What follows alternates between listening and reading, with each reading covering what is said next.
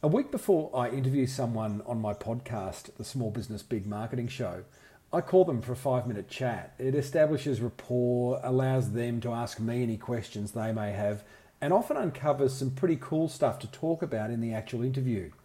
And due to the nature of my show, my guests are always successful, self-made folk. They're busy, they're on the go, they've got 100 balls in the air, so often they can be short with me.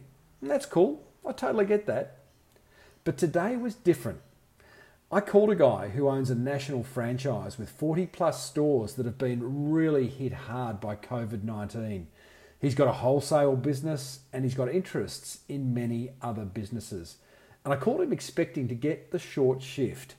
Instead, upon him answering and me saying, "Hi, have you got 2 minutes?" his immediate reply was, "G'day, Tim, I've got 10.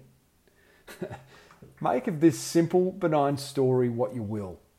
But my takeaway is this: no matter who you are, no matter what your title, we all need to find some time for others. No one's more important than anyone else. We've all got shit going on, and yes, time is currency. I get that. But in these tough times, making space for someone is a gift, and it might just make their day, maybe even change their life. And it'll do you the world of good as well." Thanks for listening. If you want a bit of my podcast, head over to smallbusinessbigmarketing.com. Bye for now.